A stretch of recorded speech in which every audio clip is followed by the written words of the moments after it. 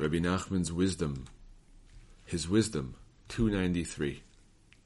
The Rebbe once spoke to one of his followers about praying with devotion.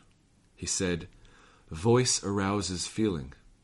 The opposite is also true, for feeling can also arouse the voice. Pray with feeling.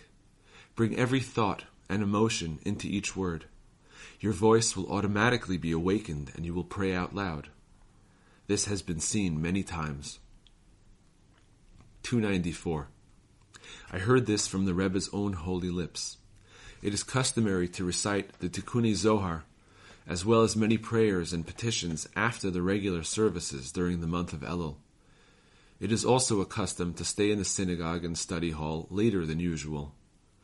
The Rebbe said the melody of the Tikkuni Zohar and the fatigue resulting from staying so late in the study hall are all taken on high and made into great and lofty things. See his wisdom number 127. 295. I heard that the Rebbe spoke of encouraging oneself in prayer as follows.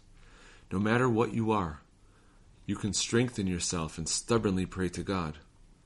The Rebbe said that you should think in the following manner. I may be far from God because of my many sins. Let it be. If this is so, then there can be no perfect prayer without me. For the Talmud teaches that every prayer that does not include the sinners of Israel is not a true prayer.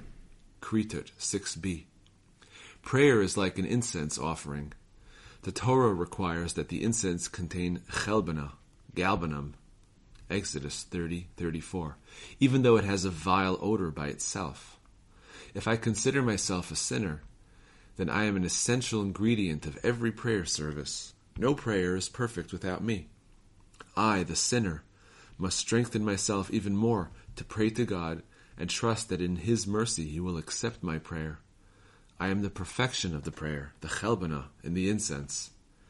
Just like the vile-smelling chelbana is an essential ingredient of the sweet incense, so my tainted prayer is a vital ingredient of the prayers of all Israel. Without it, prayer is deficient, like incense without the chelbana.